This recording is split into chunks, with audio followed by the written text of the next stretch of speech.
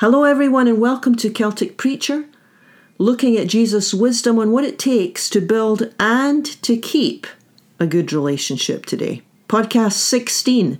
Celtic Preacher is now heard on many platforms. I think there's about 10 in all, so if you would like to subscribe, the podcast will automatically download to your phone or your iPad or your wherever you listen.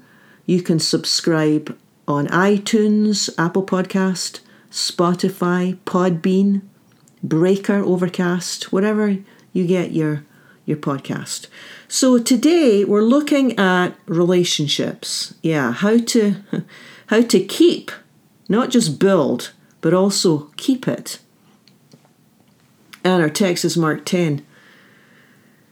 Now, by the way, this passage starts about talking about divorce, but it's, as we'll see as we go on, it's a lot more involved than divorce. It is much, much bigger than divorce. So we're going to go into a little bit of background and history today so we can set this passage in its right context. Because, you know, when you don't have a right context, people can make the Bible say all sorts of strange, weird and wonderful things.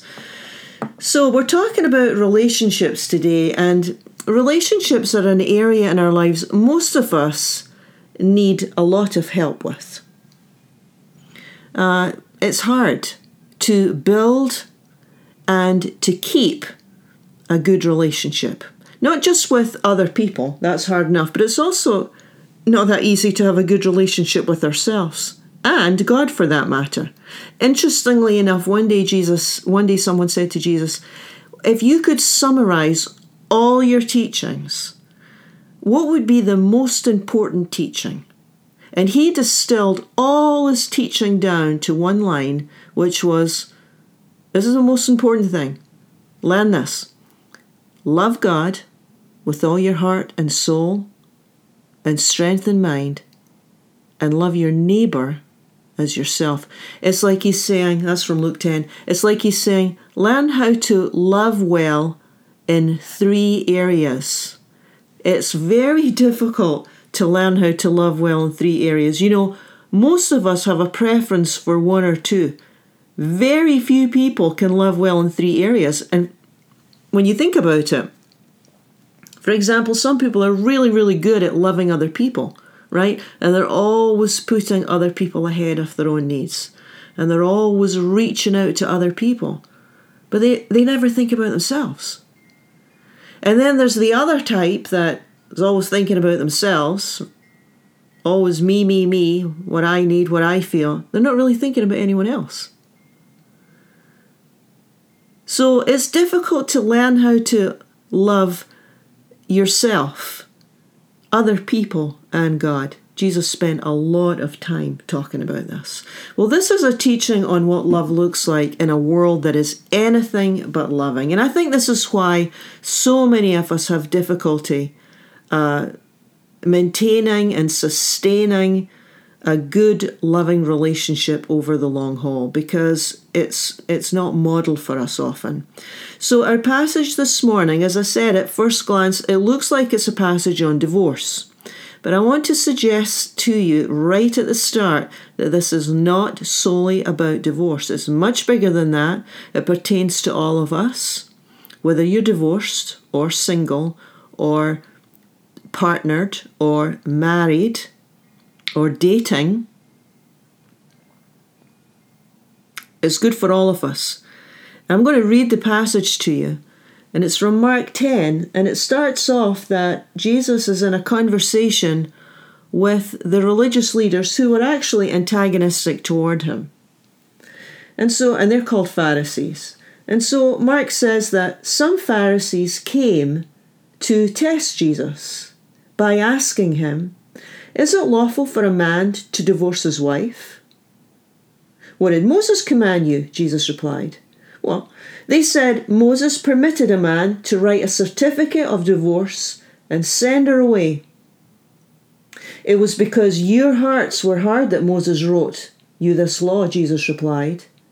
But at the beginning of creation, God made them male and female, and for this reason, a man will leave his father and mother, and the two be united with his wife, and the two will become one flesh. So they're no longer two, but one. Therefore, what God has joined together, let man not separate. Yeah, very interesting passage. And I think to set the context is extremely important. I've got this word test underlined in verse 2. Some Pharisees came to test him. This isn't some couple looking for counselling here. Now, initially it is perplexing, as it was in Jesus' day, because later on in verse 10, the disciples say to Jesus, when they meet in the house and everyone's gone, they ask him again about this matter. In other words, they're saying, what do you mean that we can't divorce? This is crazy. How could anybody ever live this way? What do you mean we can't divorce? Which is a very, very good question. Because in that culture, at that time, this is 1st century Palestinian culture, Jesus' day, everybody agreed divorce was legal. Everyone agreed. Of course, as a Jewish male, you could divorce your wife. Now, under Roman law, a woman could divorce her husband, but Jesus was an observer of Jewish law, religious law. And everybody agreed a husband could divorce his wife. All he had to do was write a certificate of divorce. That was it, nothing else. Now, notice I keep saying all a husband had to do, right? Because the women had no opportunity to divorce their husbands. This is a patriarchal culture, male-dominated culture. So the discussion and the controversy in Jesus' day was not, is divorce permissible, but the discussion was, or the argument was, under what circumstances could you divorce your wife? And of course there's always two schools of thought, right? There's the more liberal school of thought that said, hey, if she ruins your meal, burns the toast, that's enough reason. Rabbi Hillel's school of thought. You don't need a good reason. You're the husband. If you're tired of her, write her the certificate of divorce. Get her out. The more conservative school in Jesus' day, Rabbi Shammai's school, said, no. Yeah, it's got to be something far more important than that. It's got to be something like, I don't know, adultery. It's got to be something weightier than just burning the toast, right? So now note that this is all about men divorcing their wives. This is the male-dominated society of Jesus' day. This is the world that he lived in. It's really important to understand the context and where Jesus is coming from. Women raised the children. They looked after the home. It was the men that studied the sacred texts. Women weren't even allowed to study their Torah. Their Old Testament, what we would classify as the Bible. In fact, interestingly enough, the daily prayers of the 1st century Jewish male this is part of the daily prayer. Praise be God, he has not created me a woman. Yeah, well, I'm not surprised. I would be praying that too if I was a man and I was in Jesus' day. What a horrible life for a women, right? It was men that were entitled to the inheritance. They had the property rights. They had the land rights. They had the heirs. They could work. They had the money. They had the power. Pretty unfair to our Western 21st century ears. But this is the Bible times. This is the world that Jesus lived in. This context is really, really important, because when a woman was disregarded by her husband protector, she lost everything. Status, reputation, economic security. She could be out on the streets begging, prostituting herself. When a woman was divorced by her husband in Jesus' day, she could actually die. There's no food stamps, there's no shelters, there's no agencies to step in. In other words, she's extremely vulnerable. She's extremely vulnerable if she's divorced. Now, given what you know about Jesus, he's in a discussion with some men about under what grounds can they divorce their wives. Given what you know about Jesus, how will divorce sit well with him? This easy divorce for men. Given that he always sides with the oppressed ones. He's always lifting up the women. He's always lifting up the children. He's always lifting up the outcasts. What is he going to say to the men of his day when they come with a question like that? Yeah. I mean, I think it's pretty obvious. I mean, what he does is, actually, I think he's so disturbed by this question. Remember, the question was, can a man write a certificate of divorce for his wife?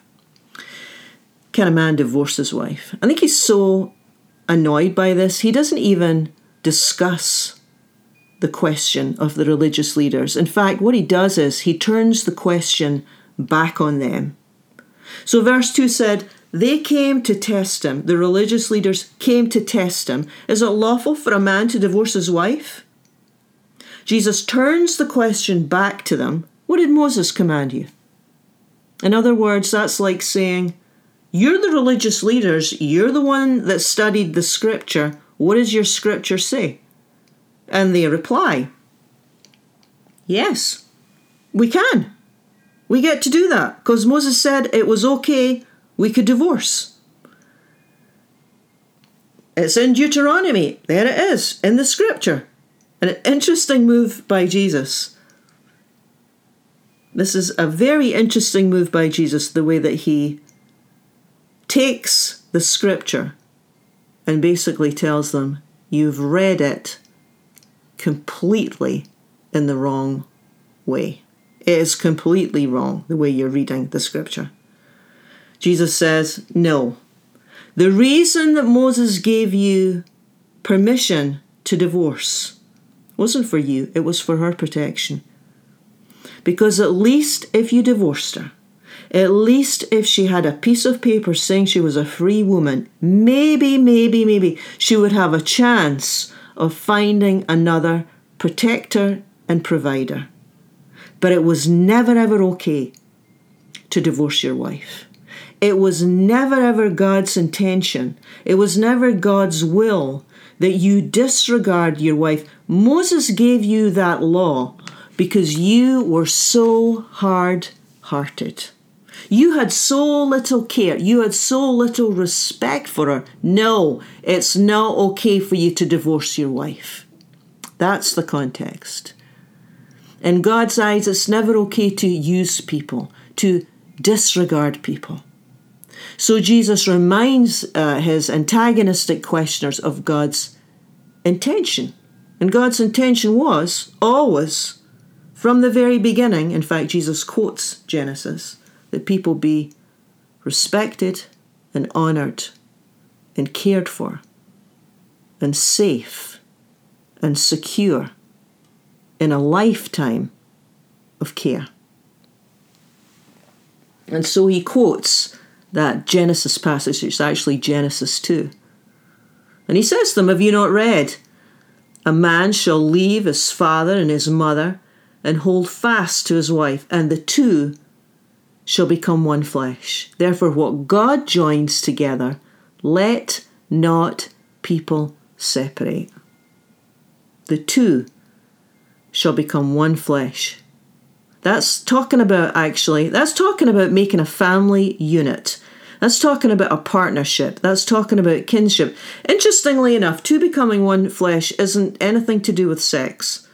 One flesh, or flesh and bone unions in the Old Testament, that's Old Testament language. That's a way of saying, you're family to me.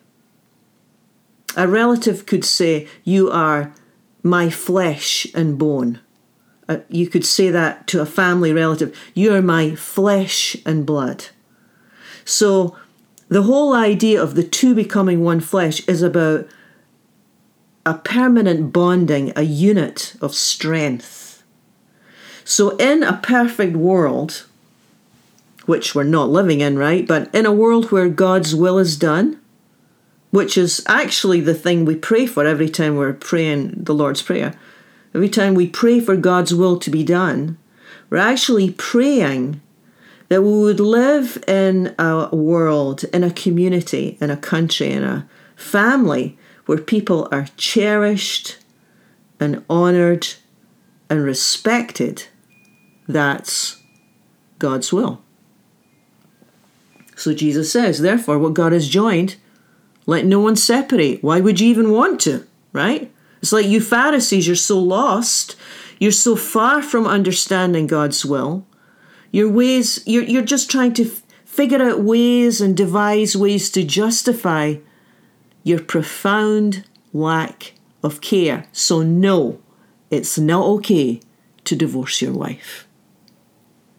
Now, so if we wanted to talk about legitimate reasons for divorce, we'd need to use another passage, and we don't have time to go into that today, but I want to apply this now. I want to fast forward this because that's been a lot of teaching, and I want to extrapolate what I found some really fascinating thoughts about this passage and how it relates to sustaining and keeping good relationships today, because as we look around us, we see so many people suffering, all ages, whether they're married or partnered or dating or whatever. There's a lot of suffering. There's a lot of people stuck in relationships that are not life-giving. Why is that? What is going on?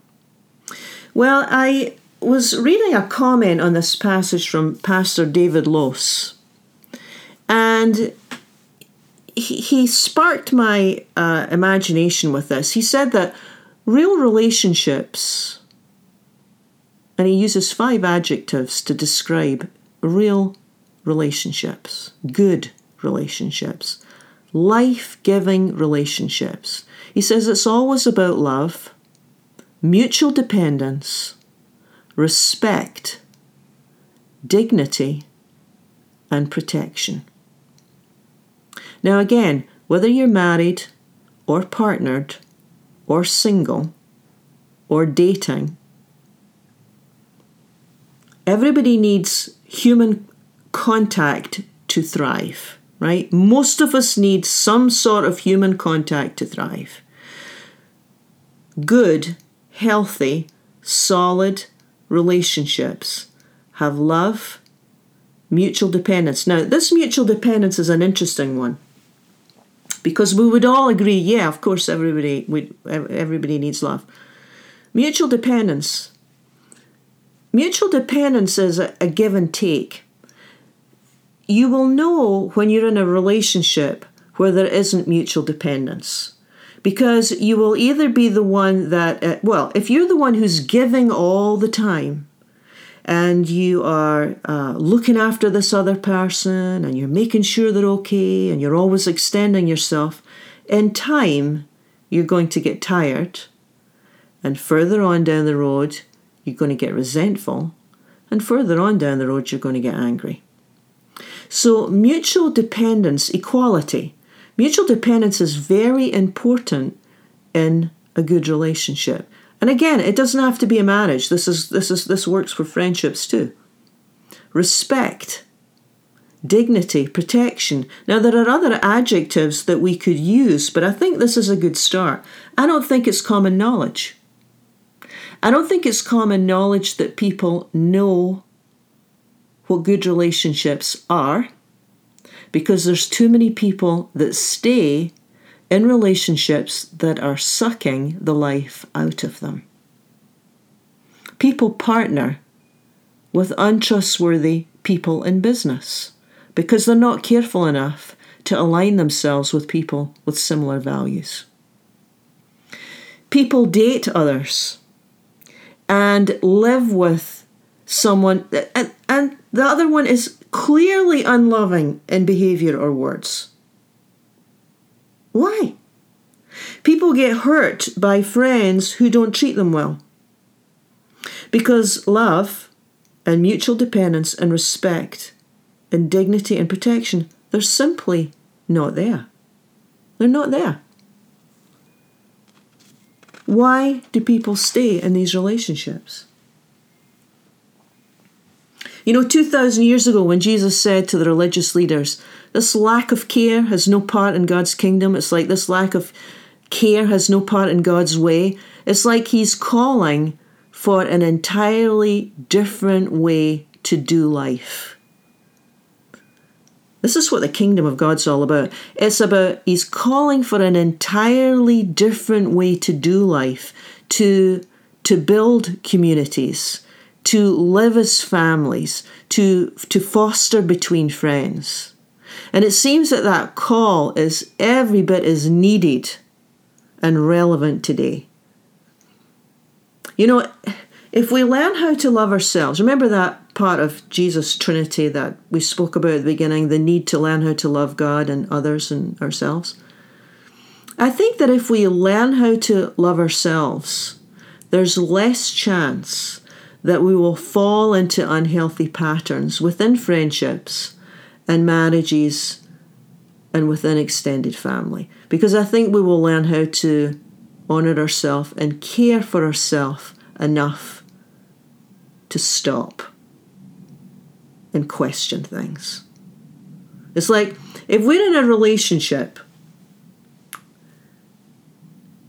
and something's not right, something doesn't feel right to you. You can ask yourself, you can pause and just say, does this feel loving? Does this feel like loving behavior? And if it doesn't, we have to learn how to trust what we're feeling. We have to learn how to trust that intuition. Or mutual dependence. You're in a relationship. Something's not right.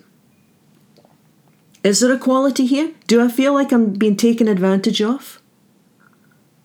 If it's yes, then that's your spiritual growth point.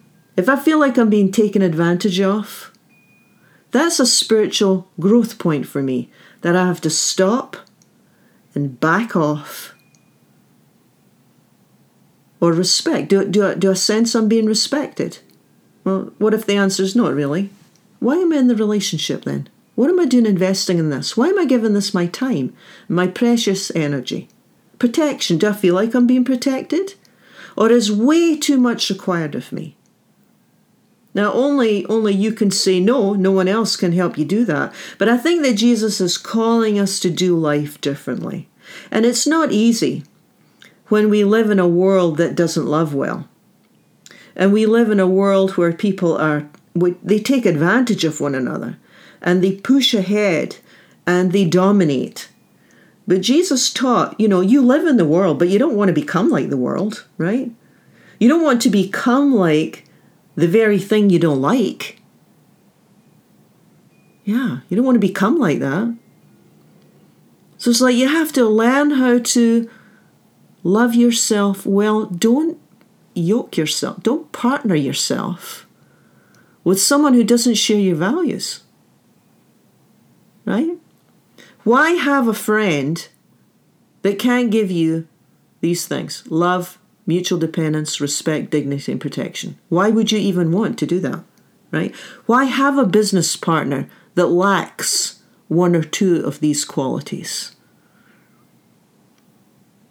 Why settle for that? Why would you date someone who can't give you all of this? Why would you spend time year after year in a relationship like that when someone who can't give you this? Why would you want to be part of a church or a club or an organization that doesn't model this? Or at least try to model. No, we're not talking about being perfect here, right? We're all learning. We're all disciples. We're all students. We make mistakes. But our value is to learn how to love as Jesus loved. Jesus is calling us to learn how to do life in a new way. He's calling us to learn how to love in a new way. And it's a way that doesn't come easily to us, but it will come to us with God's help. Jesus was the one that said, you're not in this by yourself, by the way. I will be sending you the Spirit of God to come alongside you and walk with you and help you in this. God will show you, and God will help us and guide us when we grapple with this important task of actually learning how to love. Actually, it's more than a task. Jesus said it was a commandment. He said, I'm going to give you a new commandment. Something that you can learn. Love one another as I have loved you. Act yourself into this new way of living. It takes a lot of courage. It takes a lot of courage to love well. Because I say that courage because I think that often it requires a lot of changes. And at times changes are very difficult to make. But in the end, we will be so much happier. In the end, we will be so much happier if we learn how to invest in the healthy relationships, the good ones that are life-giving, and release the other ones. Release them, put them to the side. And I get it. Sometimes you can't, because you're connected into extended families and you can't completely disconnect. But you can limit your time, right? You can limit your time. It's a new way of living. Well, thank you for joining me. Thank you for listening to Jesus' Wisdom for Relationships. If it's not life-giving, if there's no love, if there's no mutual dependency, why invest so much? Learn how to love well. There's the prayer. There's the heart cry. Oh God, show us what real love looks like, and help me let go of anything or anyone who is holding me back. Join with me next week for another episode of Celtic Preacher.